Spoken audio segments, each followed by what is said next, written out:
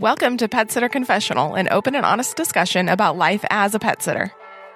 Thank you to our sponsor today, Pet Sitters Associates, and our Patreon supporters like Beth, Claire, Adriana, Becky, Doug, and Laura. What's in a name? That which we call a rose by any other name would smell just as sweet. William Shakespeare uses that line in his play Romeo and Juliet to convey that the meaning of things is totally irrelevant. But as a business, though, the names and the terms we use are very important. We recently did a poll on our Facebook group, Sitter Confessionals, and we asked the question, what do you call the service where you go to a client's home for a set period of time to care for their pets, but do not stay overnight? A little wordy, but it's important. And we got a lot of different responses, not surprisingly.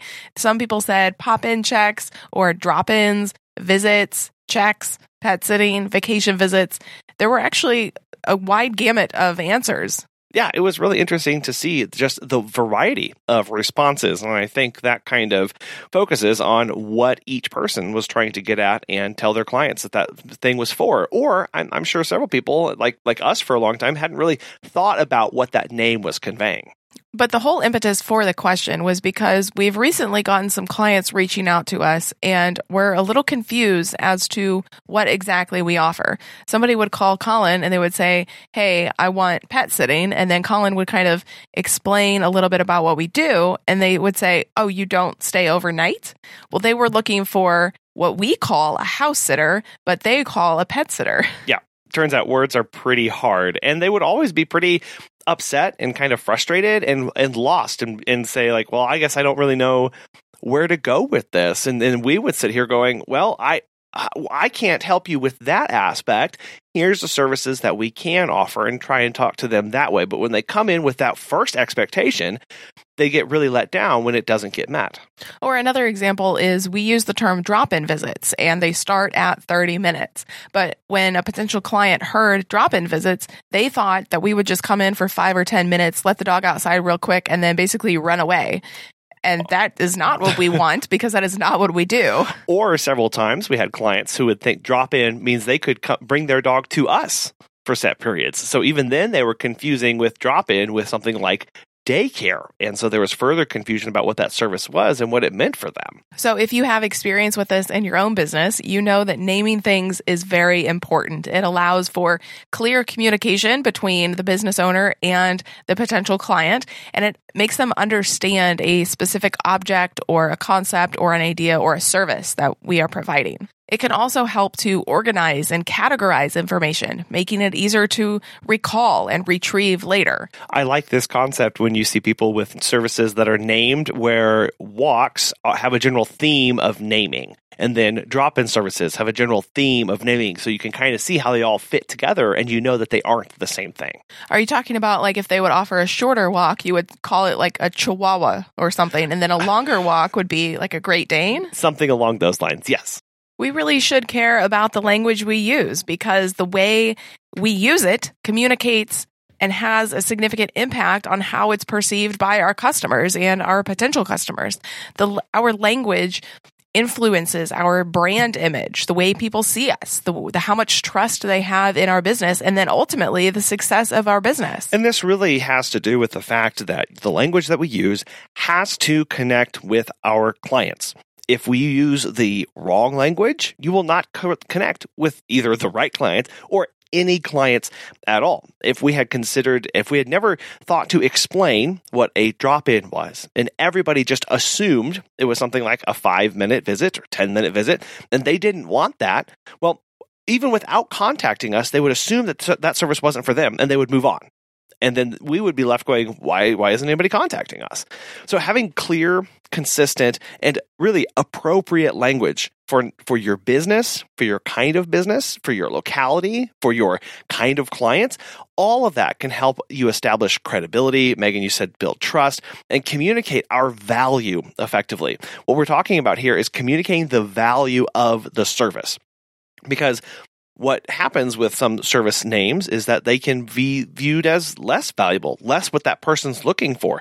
Clients are looking for you to solve a problem. And if the language that you use doesn't make it sound like you are taking their problem seriously, or you understand how valuable that service actually is, they may choose to pass over you because you don't get it. They don't feel like you understand them. And that's why taking a moment to step back and think about our language and how we name things and structure that really is a major part of this. So I wonder if this happens less with dog walks versus like a pet sitting or a drop-in visit, because if you just say dog walk, people generally understand what that is. You know, you might have a 30-minute dog walk or a 60-minute dog walk, but you know, if you say a pet sitting visit or a drop-in visit, sometimes that language really gets confusing in terms of what you offer versus what the client is expecting on the other end. Yeah, there's less industry standardization about the term dog walk. That tends to be pretty self-explanatory. I think that's what you're getting at there, is people know I say dog walk, that's going to be interpreted in a pretty straightforward fashion about what a dog walk is. Now, that's not to say that you as a company can go, well, we do dog walks a little different around here, and you can explain about how you add the water, you do the massage, you take them different places, you do all that can be extra on top of that, but that immediate meeting of their expectation is much more apparent for something like a dog walk versus pet sit, house sitting, drop-ins, vacation overnight care. Overnight. All of that tends to get really muddled, and we have to do a lot of teasing out because there's some issues there. And I think that gets to a little bit about when we're communicating in a very clear and concise manner, the importance of not using technical or jargon heavy terminology, which you might not think something like house sitting, pet sitting, dog walking, vacation care, drop-in, all of those can float around and be very confusing, right? And some of them don't even explain exactly what's taking place in there. They're a little bit more abstracted from that. And so you as a business have to do a lot of explaining about drop-in visits. Here's what I do as a drop-in, or here's what I do at vacation care. We as an industry have to explain a lot about how we conduct our services, because we know not just within the industry, but from company to company, everybody conducts it a little bit differently. So there is a little bit of tension there with, I'm going to use the same term, but somebody in a dog walking or pet care company the town over or in my same town may use that exact same term and mean something completely different.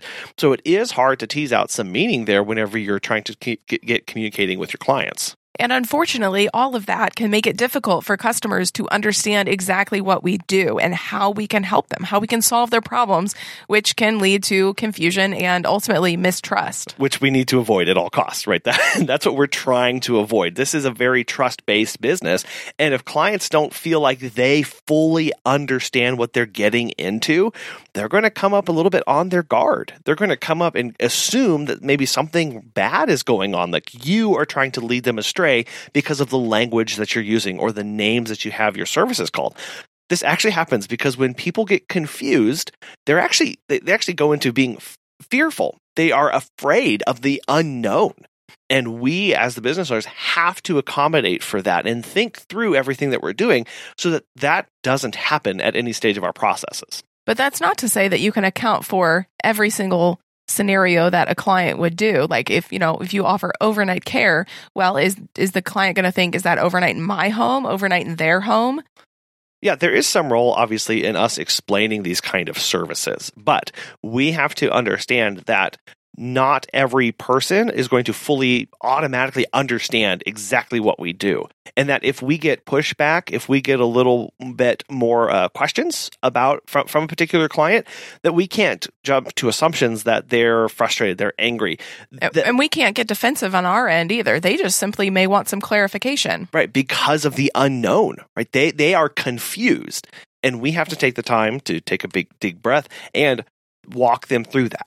And if you are getting repeat questions from potential clients, maybe take a minute to rename your services or think about why they are asking the questions that they are. Is your language confusing? Is there anything you can do about that?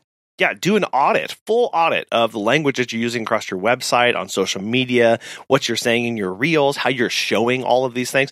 That's where people start to get confused when they go, oh, you're saying one thing, but it looks like another, and I have different expectations, or I had this past experience, and they're trying to match that up and see exactly what's going on. So that's a great idea of doing that full audit, scrape through every page, every post that you've been doing recently, and really ask your question, if I had no idea about what I did as a company or as a business, would this make sense?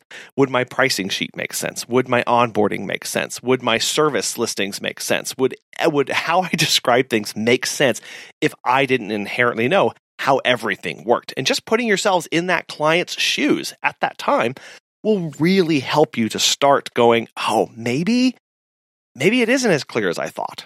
Maybe I do need to use some different words. Or maybe have your cousin or your aunt look at it and say, what does this mean to you? And then try to match it up with what you actually do as a company. Something that is not confusing is Pet Sitters Associates. As pet care professionals, your clients trust you to care for their furry family members. And that's why Pet Sitters Associates is here to help. For over 20 years, they've provided thousands of members with quality pet care insurance. Because you work in the pet care industry, you can take your career to the next level with flexible coverage options, client connections, and complete freedom in running your business. Learn why Pet Sitters Associates is the perfect fit for you and get a free quote today at PetsitLLC.com. You can get a discount when joining by clicking membership Pet Sitter Confessional and using the discount code CONFESSIONAL when you go to checkout to get $10 off. Check out the benefits of membership and insurance once again at PetsitLLC.com. People can often decide, they aren't for me without ever speaking to you just by reading the language on your website or Facebook page or Instagram. Or Google My Business. This is both extremely powerful in that it helps potential clients self-select and weed themselves out of using your services, but it can also be extremely detrimental if they are self-selecting out of our services based on a misunderstanding of what we're saying. Again, if that lady had not come and said, well, I thought your drop-ins were 5 or 10 minutes long, and we said, no, they start at 30 minutes. If she would not have come to us, and frankly, most potential clients are probably not going to reach out with a misunderstanding in hopes that you would clarify what you had said. So if she had not reached out and we had not said that, we probably would not have gotten her as a client. So let's walk through a couple of examples and see exactly how this all lines out. So one here that happens right from the very beginning, clients are looking at us and we say, you need to book a meet and greet. And they go, what? Or you need to book a new client onboarding. Which sounds a little scary. And that's exactly the point of a meet and greet. Sounds very familial, very easy, a very simple process, something that will just take a few minutes here and there. A new client onboarding does sound something that's much more severe, lengthy, important, intense, and really helps. Again, these two terms can help set the expectation for what the client is expecting on their end. How are they going to interpret that? So if you want to be available at all times and make it as easy as possible for anybody to use your service, or if they can book you at any time and you can spend however long they want at their house, and you just basically walk them through bit by bit everything at the meet and greet, then you would call it a meet and greet. Yeah, something that just sounds real easy. However, if you have a lot of policies to go through, if you want to make sure that this is serious, if you don't want fly-by-night clients, if you want people who are going to understand, maybe good thing for this is maybe you're going to start charging for this. You're going to start charging for that first one. So new client onboarding sounds something that might be worth paying for. Again, here's that value, this inherent value that we are trying to communicate to our clients. Now, tell me everything that's included with that. If you have a lot of documents to go through, set up a lockbox, go through all of those things, and you're charging for it, well, new client onboarding may be a better term for that. However, it just all depends on how you're communicating this. Another good one is adventure hikes versus extreme exploration. So adventure hikes are you're going in the woods, going on trails, doing more than a dog walk, but with the extreme exploration, maybe you're climbing mountains. Maybe you are skiing down a hill with a dog. It does have that contour of extreme sports, extreme things, really athletic, getting out there, doing all these things. Again, if you want those kind of clients, those high intensity alpine dogs and going out and fording rivers and busting through snowbanks, Extreme may be the thing for you. If you're trying to move people from your neighborhood walk to something there, you're going out on a nearby trail and you're trying to focus on those kind of clients who think that would be fun, adventure hikes is a little bit softer sounding, but still sounds kind of adventurous for especially for people in a more urban setting. And then a classic one here is overnight care versus house sitting. So overnight care, again, we have to define the terms. Is it in my house? Is it in your house? Overnight care here can mean just staying overnight. So just doing 8, 9, 10 hours overnight, and then maybe come back in the middle of the day to provide an extra visit. Whereas house sitting can mean basically more than an overnight, maybe 24/7 care or 20-hour care, something more than just overnight. Again, setting that expectation up for what the clients are expecting to get from you. Overnight care, that's pretty straightforward. You, the sitter, are only going to be in my house overnight. House sitting, though, is a little bit broader, but you need to really define the terms. If I were to hear house sitting, I know, okay, that person is going to be spending a lot more time at my house, and I should have expectations of their presence on my property more than that. So if you're using the term house sitting and you don't mean that, you don't want people to expect you to be there 24/7, I would suggest using a different term. And that's where, I wonder why people always contact me and want me to stay 24/7. Is it because I'm using the term house sitting and they expect that? Well, do I need to disambiguate this through an FAQ page? Do I need to use a different term and be better at promoting what that actually is across my profiles? So for us, we were using the term drop-in visit. We had just a basic standard 30-minute drop-in visit, and we have since changed it to a pet sitting visit. So not pet sitting entirely because a lot of times people think pet sitting of, oh, you stay for a long time. It's just a visit. And so we have a 30-minute pet sitting visit and a 60-minute pet sitting visit. And this is just for our company and how we wanted to do it. But we really took a minute to think, oh, we've been getting a lot of inquiries lately and a lot of questions of what a drop-in visit is, and we're having to clarify a lot over this. And we wanted to be more clear because we felt that the term drop-in was kind of an industry-specific term, and it's something that was a little bit more jargony, a little bit more technical, and it didn't exactly communicate to the client what we did. So branching that out and saying pet sitting visit or vacation visit allows us to specify not just what we're doing, but who's it for. And people immediately understand, oh, pet sitting visit, they understand that's in my home, and visit versus a full house sitting, it's short term. So there is a time window there that for expectation of services, and it helps cut down a little bit on that confusion about what this exactly is and is it for me. But it's important to remember that it's not just services. It's language for social media and blogs as well. So if you are into blogs and you love writing them, make sure that you're not really using technical terms. And this can really come into play when you're really talking about veterinary things and specific pet care tactics and pet care tips. Always ask yourself, is this a term that I see a lot in my pet sitting, dog walking Facebook groups of people talking amongst themselves? If I don't really see that term out in the quote-unquote wild, out in the general public, I do not need to use this. I should not use this term or should not use this concept when communicating to others. There are a few key factors to consider when naming the services that you offer. If you are doing this for the first time or the 100th time, these are things to keep in mind. And the first one is clarity. So the name should clearly communicate the function or the benefit of the service. The next one is memorability. The name should be easy to remember and spell. So again, this is if you are doing a little walk, maybe it's a Chihuahua walk, or if you're doing a big walk, it's a Great Dane walk. I was thinking the same thing. If you start to go down those, especially those themes you're using in breed names, you don't want to label something the Belgian Malinois Super Extreme Deluxe Hyper Walk. Nobody's going to be able to spell that, and they're going to not be able to find your service whenever they're actually looking for it. And then there's relevance. The name that you pick should be relevant to the service and the target audience that you're trying to reach. Distinctiveness is another important aspect. It should be unique, not super unique where people aren't going to remember it or spell it, but it needs to not be easily confused with other services or businesses, especially if you have a lot of dog walkers or pet sitters in your area.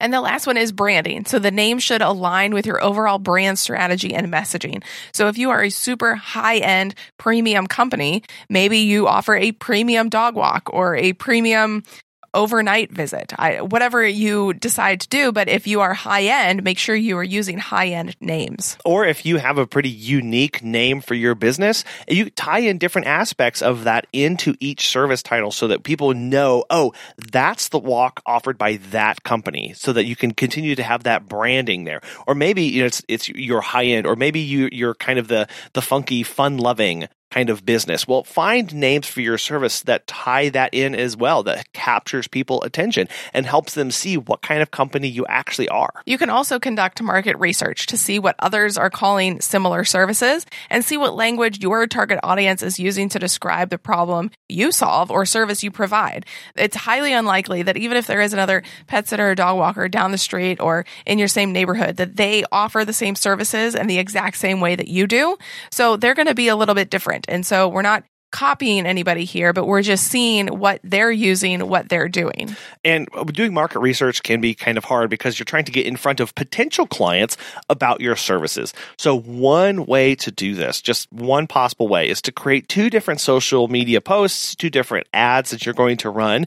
In one of them, use your existing name for that service that you're wanting to offer. And then in the second one, use the new name or a new variety of names. And then you can see what kind of responses you get, what kind of contacts people get through to you, and what kind of feedback that the results give you. And you can move forward from there. It's also a good idea to test the name with a sample of your clients. If you have a couple really good clients that have been with you for a long time, or maybe some that do this type of thing, see if it resonates with them and see if you can effectively communicate the value of your service to them. So, yay, surveys. Again, it's a topic we keep circling back to across the podcast, and we have several episodes on that as well.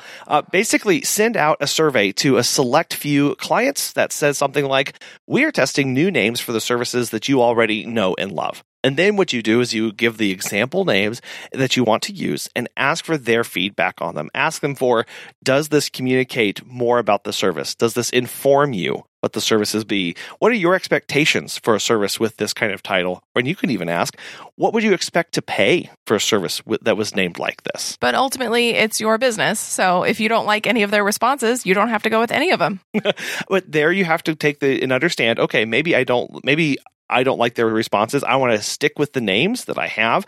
You just have to understand that you may have to do more heavy lifting on your branding, on your marketing, on your FAQ page, on your outreach, on your education to help start associating the service, the value that it brings to the name that you're calling it. You are ultimately the one who has to tie those two together. And the bigger the differential, the harder that work is going to be and the more frustrated you may become. It may pay off at the end if you're really able to make it stick, but understand that there's the name and there's the service, and we have to tie them together as the business owners, and we want to make sure that they fit nicely together.